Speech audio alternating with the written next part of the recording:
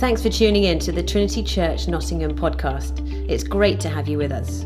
My name is Amy, and together with my husband, Johnny, we lead the church here in Nottingham, England. Our vision is to see the church on fire and the city alive. And if we can help you in any way at all, feel free to get in touch and email us at info@trinitychurchnottingham.org. Okay, let's jump into the podcast.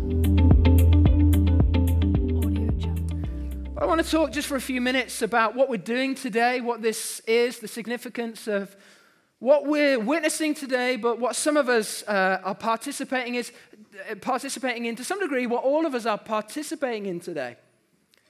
I just want to begin by with a little bit of a news story. I don't know if some of you have caught this, but in the last week or so, I've seen on a couple of different sort of news websites one particular story that caught my interest, which is that there is apparently a decline in university students who are arriving at university taking up sport, and particularly team sport. Apparently, increasingly what universities are finding is that talented sports people are, for whatever reason, choosing not to get involved in team sports. And it turns out it's not the sports themselves, it's not the rigor, the commitment, the concept of physical exercise and fun and community that's stopping people from getting engaged in sport. That's not what it is. What it is, in fact, is the initiation rites that these young people are dreaming up. In fact, they've become so dodgy that our young, our brightest, our best, our most talented sports people are finding themselves unwilling to get involved. I know what you're thinking, really? People don't want to drink voluntarily copious pints of beer, followed by tins of dog food, then go for a naked swim in a dirty river anymore. People don't want to do that these days. No, apparently they don't.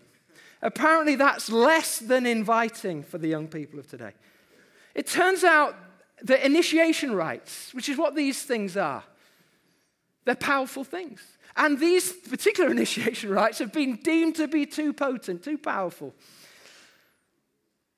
And I think initiation rites, they say something about community. They say something about the community that we'd be hoping to join. And that's why people don't want to join these clubs. They also say something really important, something powerful, something potent about us as people. And we can't live lives without having some sort of initiation rite. And actually the church has taken up this most powerful and important initiation rite, the most powerful and important initiation rite ever imagined, which is baptism. See, initiation rites are all about entering into a new way of life and entering into a new community. That's what they're for. And I think it's right to say before we, some of us at least, pause and jump into this initiation, right, into this pool, we need to pause and say, well, what is it we're getting ourselves into? What is it that this might be like? And I want to say a few words just now about what it is that as Christians, as people who are committing to baptism, what it is that we're doing now and what it is that we're getting ourselves into. And the first thing we need to say about baptism is that it is the start of a new journey. It's the start of a new journey. That's what you're getting yourself into if you're going to be baptized today. You're getting yourself into a journey. This is sort of a really sort of cool, sort of postmodern, trendy, hip thing to say, isn't it? But the Christian life is a journey and it's beginning now. The liturgy for baptism says, baptism marks the beginning of a journey with God that continues for the rest of our lives. The first step in response to God's love. It is a joyful moment when we rejoice in what God has done for us in Christ, making serious promises and declaring the faith. So what's happening for you guys today, for each of the people here being baptized, is that they're beginning their Christian journey. You can attend church, you can pray, you can do all sorts of sort of Christian discipleship things, but unless you're baptized, whether as an infant or as an adult, unless you're baptized, you're not fully in. The church has always said that baptism marks the beginning of the life of faith. It is an essential point of beginning. And therefore, it's a hugely personal thing. It's a hugely personal. It has a personal resonance for each one of us that's so significant, because when we get into the waters of baptism, what we're saying is that we're joining the church. We're joining our life to this lot. Just look around you. People who are being baptized today, or those of you who are reaffirming a baptism, just look around you. What you're doing today, you're saying, I want to be part of this. Some of you, I can see on your faces having second thoughts looking around. It's the beginning of the journey of following Christ. It's the beginning of the journey of joining his church. It is private. It is personal, but it is absolutely not private. We can often confuse this. We can often behave as if it's possible to be a Christian privately. Oh no. No such thing was ever imagined. Oh, it's not possible. You can't sort of keep it to yourself. To be a Christian is to do so publicly. And therefore, baptism is the perfect beginning, because it's a beginning of a journey that is personal, but immensely and obviously public. It's public. It's dangerously public for some people. Baptism, secondly, so firstly, it's the beginning of a journey. Secondly, it's a signpost along the way of faith. Now, I'm a great believer in the idea. I don't know if you're married. I'm married, and for Amy and I, we find between 90 and 95% of our arguments happen in the car. I don't know if you've experienced this phenomenon, if you're married too. Well, in order to sort of reduce the amount of arguments in the car, what we try and be as well prepared at the beginning of a journey as is possible. So we find that the greatest sort of possibility of success in a journey, to continue that metaphor, we've got the greatest possibility of success if we're best prepared. So for us, we like to make sure that we've got a car that's fully stocked with petrol or diesel, whatever is your particular tipple. We need there to be snacks. Ideally, there's coffee. If there are children, they must be asleep. They have to be. Otherwise, there's no possibility of success in the journey. And I found, to my cost, a decent sat-nav with some battery is essential. Particularly, though, we've also found that if a journey is going to be successful, we need to be aware of the destination before we begin. And it really helps if we know some of the signs along the way. We know what to look out for on the road, right? Baptism's a little bit like that. It's the preparation for the journey, but it actually also contains the signs that we need to be looking for along the way. It's complete. It's filled up with signs. Now, the point about signs is this. The point about signs is not that they're pretend imaginary things. Like if you're on the M1 and you're trying to get to London, you better hope that the sign points to a real reality, right?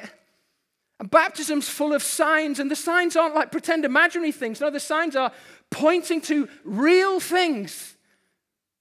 And one of the signs in baptisms is the sign of the cross. The sign of the cross. The cross, you see, is the heart of baptism. It's the badge of faith for Christians. Some of us have it, we wear it around our neck, we've got it tattooed somewhere, perhaps on our body. The cross is the badge of faith for Christians because it reminds us of the cross of Jesus, which is the doorway into the kingdom of God. The cross is the entry point for every person into the life and the heart of God. The cross is at the heart of Christian faith because it's the place where forgiveness is assured and secured for every person. Not on the basis of our own efforts, our own goodness, our own ability, even our own faith, but on the basis of God's goodness, His love, His sacrifice on our behalf. The cross is the heart of Christian faith. And so, it's at the cross that we learn that all of our sin, our rebellion, our desire to put ourselves before others, our desire to go our own way and not listen to God, all of that is forgiven by God on the basis of His sacrifice for us. All of that stuff we're ashamed of, all of that stuff we're afraid of, all of that stuff we're guilty, we feel guilt for, is nailed to the cross with Jesus. And we need carry it no more. We're free of it. And what does it feel like to be free of it? Well, it feels like being washed clean. And so there's the second vision. The second sign in baptism is the water. Now, It's a little bit chillier than you might have hoped, but you are certainly going to know you're getting in it. That's for sure. We wanted it to feel really, bracing and cleansing. Cleansing, that's what we went for, cleansing temperature. You know what it feels like to be clean? At the end of a long day, you get in the shower or the bath, you get out, you feel like a new person, don't you? That's what the cross does for each one of us. The cross of Christ, if we commit our way to Christ in faith, we're joined to him through baptism, we're washed clean. The water is a symbol, a sign of what God in Christ does for us. What happens is we go down under the water. We go down as who we are before Christ, and our old self, we're joined to Christ through faith in his death. And we're buried with him. And the old self, the old us, the old that is insecure, the old that is anxious, the old that is held back in chains to sin, is buried with him. And we're raised up, hopefully after a couple of seconds. Not after 3 days, because that would be tough to hold your breath for that long. We're raised up, and we're raised up again, united with Christ in his resurrection. And that means the one that is raised is a new one, a new person. Loved ones, if you've come here today with somebody, supporting somebody, church, look at those who are going to be baptized today. Look at those who are going to reaffirm the baptismal vows. It is the last time you will see them. They are going to be raised to new life. That's what the water symbolizes. So baptism finally is about new creation. The whole deal here, this whole picture is about death to the old, life in the new. This sign is what God does. This is his stock in trade. This is his strong point. This is his forte. What he specializes in is bringing life after death. And I tell you this, you're going to hear some stories today, and they're going to be signs and stories of life after death. And I'm telling you this offer of life after death, life even here, is available today for every person. The Apostle Paul says this in 2 Corinthians 5, if anyone is in Christ, that is, if anyone belongs to Christ, there is new creation. The old is gone. Look or see or behold, everything has become new. So what baptism is finally is a celebration of new life. And as we witness this, as we participate in this today, we're celebrating the new life that's been made available to us and is available to us even now. So, Father, we thank you for new life. We thank you that for those who we celebrate today, their transformation. We pray that as we do, we might see you transforming us as you are transforming them. God's people said, Amen. Thanks for listening to some of our teaching here at Trinity. We hope it's blessed you. If you live in the city or live outside of Nottingham and want to connect more with the church, check out some of our practices and pathways on our website. We call them one, few, company, and many. We're passionate about encountering Jesus, becoming like him, and doing the things that he did, both individually and in our lives together, so that we may see the church on fire and the city come alive. You can find these on our website under the Connect tab. Thanks for listening.